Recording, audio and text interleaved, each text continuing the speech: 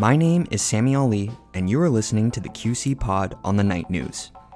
QC Pod features the people, projects, movements, and ideas that make up the Queens College community.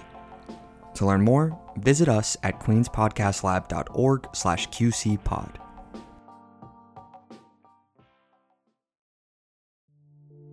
Today, we bring you a tale that encompasses not only survival, resilience, and hope, but also the chilling horrors and profound injustices of the past. This is the story of Joseph Sungolowsky, a man who not only survived the Holocaust, but went on to become a professor, now emeritus, of French literature and Jewish studies at CUNY Queens College. But first, we hear from Paul Fadul, a lecturer at CUNY Queens College and a former student turned friend of Joseph Sungolowsky. Can you tell me a little bit about who Joseph Sungolowsky is to you? We go back a long way, actually. I majored in French and political science at Queens College in the 80s, and it so happens that I had a number of French literature classes with Joseph Sungolowsky. Even my PhD dissertation titled How to be a French Jew, Proust, Lazare Glissant, came about because of conversations that I had with Joseph while doing my master's at Queens College. I'm curious, what have your conversations with Joseph, initially as his student and later as his colleague, revealed to you about his character and the type of person that he is? As a matter of fact, he is a man who puts the accent on the positive. In the recordings, he recalls his perspective as a Jewish child experiencing distressing events. But he was already praising the French and Italians who gave assistance or protection to the Jews.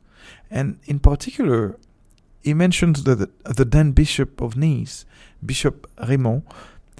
And later on, he also saw the positive in his colleagues and students, which is what helped make him a valuable professor. I remember when I was taking your French class that you came to me and told me about Joseph's story and the need for it to be shared. Can you talk about why this project matters? Well, I see it as a work of memory. Remember that in one of our interviews with Sungolowsky, he mentioned his wish to transmit to future generations what he had witnessed and experienced as a child in a France occupied by Germany and Italy. And then we experienced another aspect.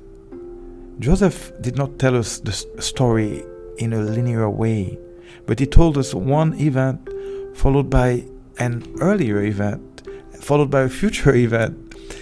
In fact, there is this constant shifting between the past and future, all occurring in the past.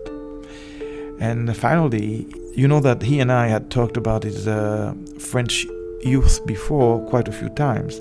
And every time that we talk about it, I find that it puts the accent on a different episode, or an event is slightly different than what I remember, but it is simply how memory works.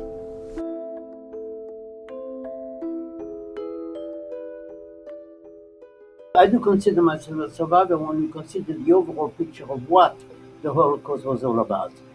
Now speaking is Joseph Sungolowsky. He was born in Belgium in the year 1931, and he had a very extensive family consisting of his maternal grandfather, his parents, his older sister, and his younger brother. Growing up, Joseph spent a lot of time in the synagogue and was rooted in his religious heritage and involvement in the local Jewish community. For the most part, all went well in Joseph's early childhood. But everything changed on May 10th, 1940, when Belgium was invaded by Nazi Germany. The German army invaded Holland and Belgium early this morning by land and by landings from parachutes. The armies of the Low Countries are resisting. Fleeing the Nazi occupation, Joseph's family joined a throng of people heading to France. They took this journey by train, and it was packed with terrified passengers. The trip stopped, and we can't go any further because there is a bombardment that is in progress. Many people got very scared. and they went out. It was on the countryside. It was in countryside. They went outside in order to hide in the the fields. Right. Many of them were killed. My father said, "We are not going any place. We are staying in the train because of my grandfather." As soon as they crossed the border into France, Nazi-planted bombs exploded around the train tracks. Panic ensued, and understandably, many people ran out of the train, but Joseph's father insisted that they stay on due to the fact that they were traveling with his 83-year-old grandfather, who was in no condition to run. This proved to be a life-saving decision, as those who fled the train were killed by the explosions.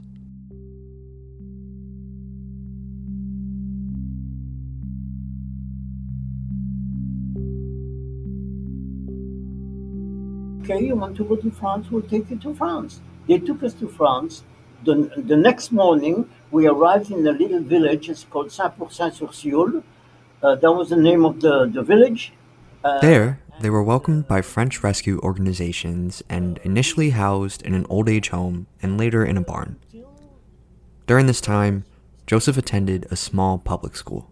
All I can remember is that I loved the milk that they were serving, the bowl of milk called un bol de lait. Un bol de lait. And we stayed in that village for a while, Saint-Pourçain-sur-Sioule. There was no place for us to stay. Ironically, while in this village, the Sungolowsky family soon came under suspicion, but not for being Jewish. My grandfather wasn't speaking any French. He was speaking German and Polish and something like that. But somebody heard that he was speaking German. So he circulated a rumor that my grandfather was a spy because France... Joseph's family couldn't catch any breaks. A neighbor overheard his grandfather speaking German and accused the family of working with Nazi Germany. It opened up like a mini investigation.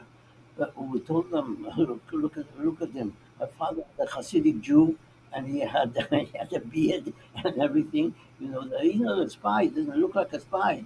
So after this, Joseph's father decides to move the family to a Jewish community in Vichy, France, a resort town. My father said, "No, we're not going to stay here because there's no one to talk to."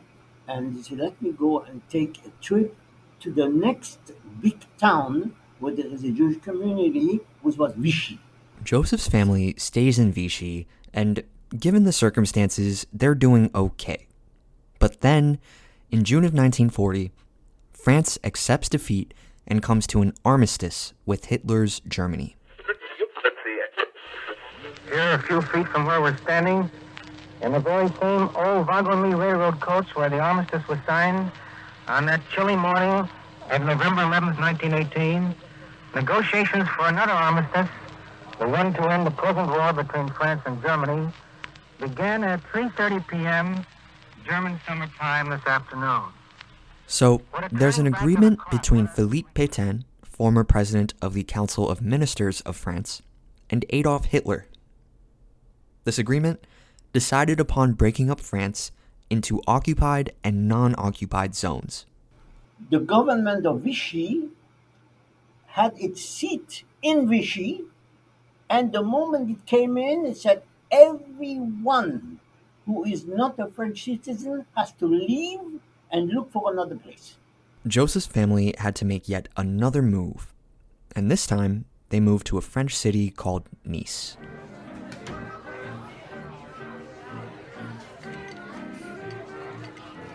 And this was the non-occupied zone. What was the non-occupied zone? The non-occupied zone was that you could not see Nazis on the street. Life in Nice was relatively normal for a while.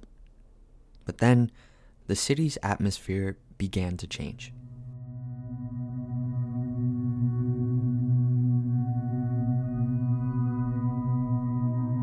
You could not see Nazis on the street, but they were calling the shots. They told the French, this is what you do, and this is what you do, and this is what you do. Some of the things that I just mentioned, one or two, they took away all the Jewish business away from the Jews. Said, that's ours. They put a sign on the window and it says Entreprise Juive. That's a Jewish enterprise. Therefore, it belongs to us. While in Nice, the Italian army invaded France. But in Joseph's words, they actually treated Jewish people quite well and with sympathy. The Italian army were wonderful people, wonderful to Jews. Among them, there were. I'm talking about the officers, the military. Military said, okay, you said, well, you could do this, you could do that, you could do that, you could do that, and they were very nice. It was a brief moment of peace in a time of war.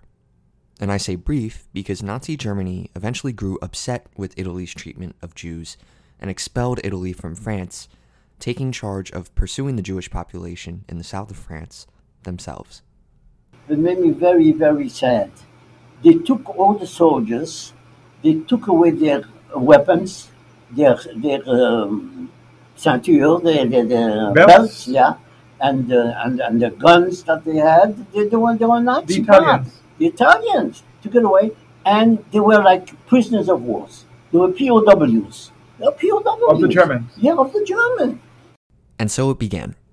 Another chapter in Joseph's life in which he had to hide from the Nazis. But this time, he was separated from his family.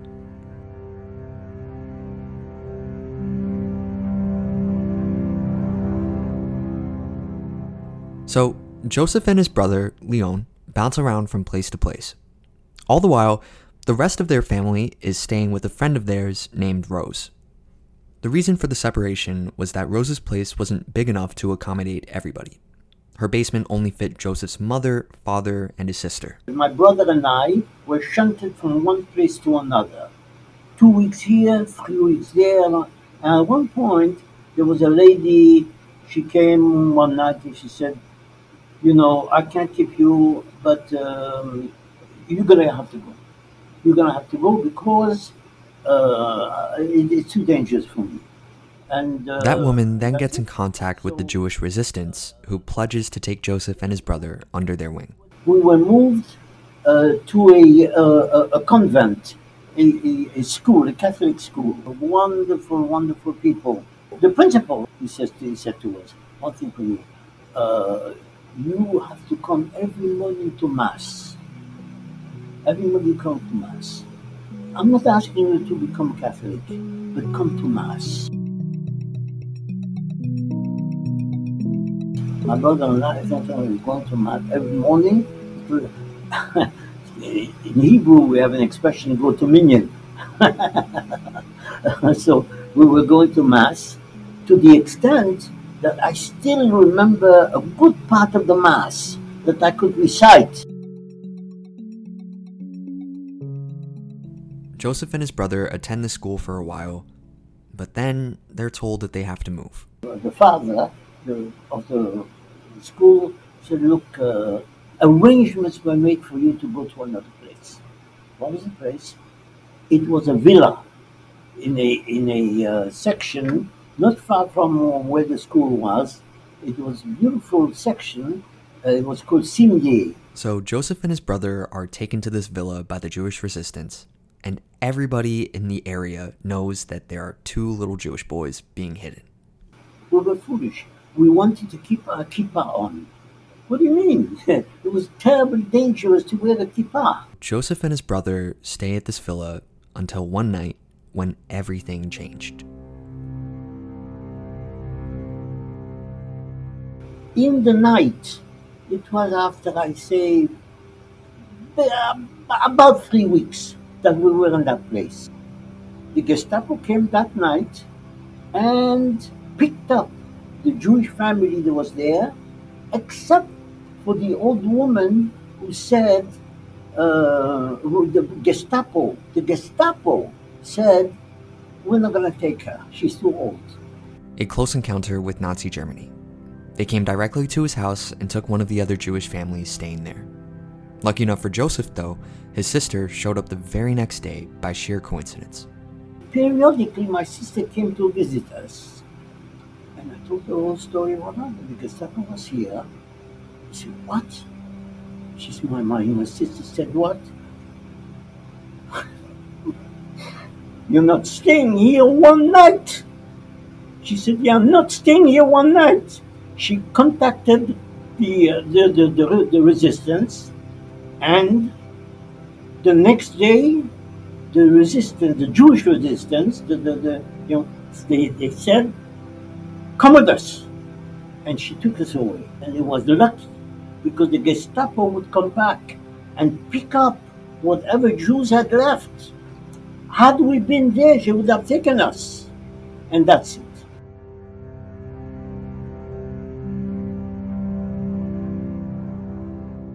Joseph and his brother are continuously moving all over France, tirelessly trying to keep safe from informants and collaborators. They make it to this beautiful country home in an artist colony.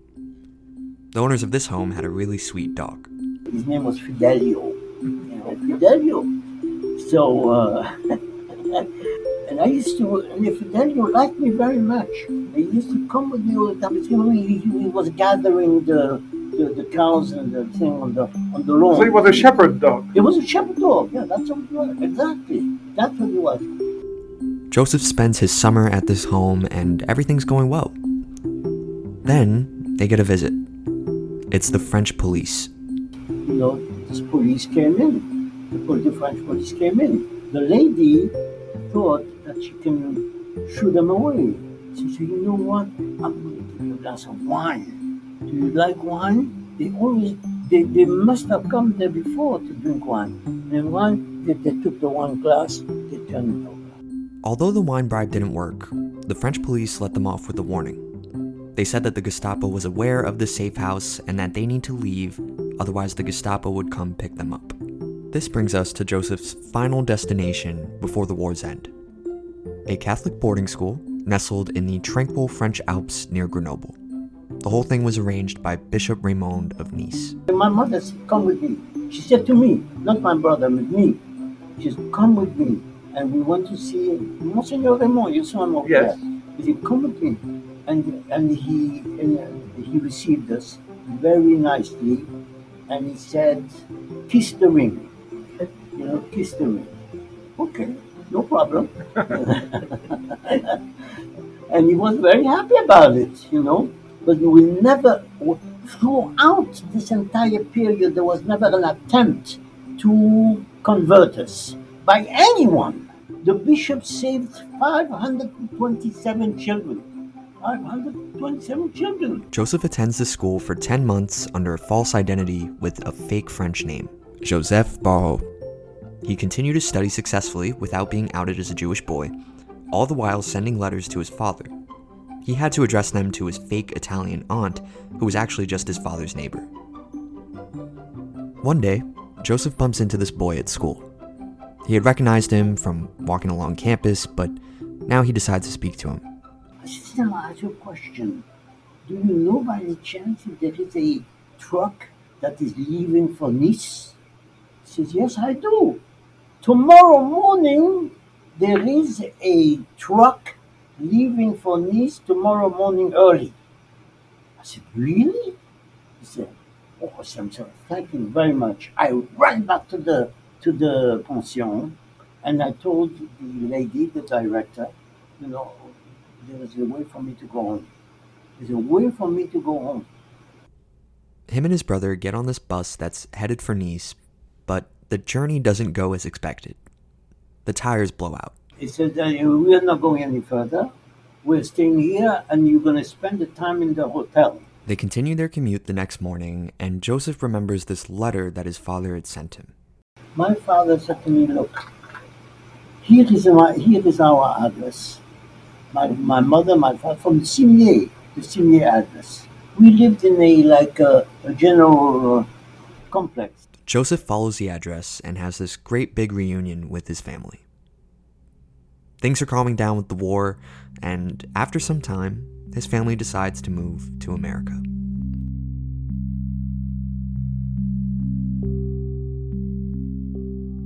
From there, Joseph attended Yeshiva University, followed by Yale, where he got his doctorate in French literature.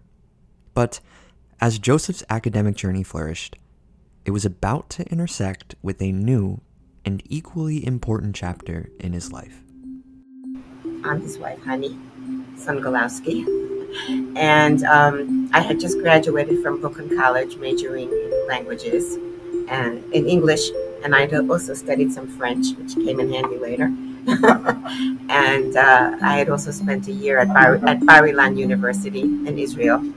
Also took some French courses, and turned out that some of my professors Joe knew, which turned out to be a funny coincidence. But anyway, Joe was invited to give a lecture in Brooklyn, where I lived, on a Friday night, and I attended that lecture. And I asked a question about a French writer, Robbe-Grillet, and I guess he was impressed with the fact that a girl from Brooklyn would even have heard of Robbe-Grillet. In those days. Because he considered that a cultural desert. So anyway, he asked around, and he found out my name, and 2 weeks later he called me up, and we started dating, and that's how we met. We had our honeymoon mostly in France, which was wonderful, and that was the beginning of our married life, which was quite a long time ago. Joseph's story is a testament to the human spirit's capacity for survival, growth, and love, even when faced with unimaginable horrors.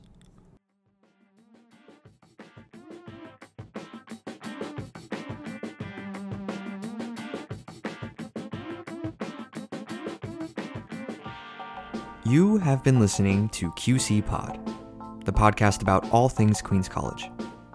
We're on Twitter at QC Pod and on the web at queenspodcastlab.org/QCPod. Our theme music is Lake Monsters by John Flansburgh of They Might Be Giants. My name is Sammy Ali, and thank you so much for listening.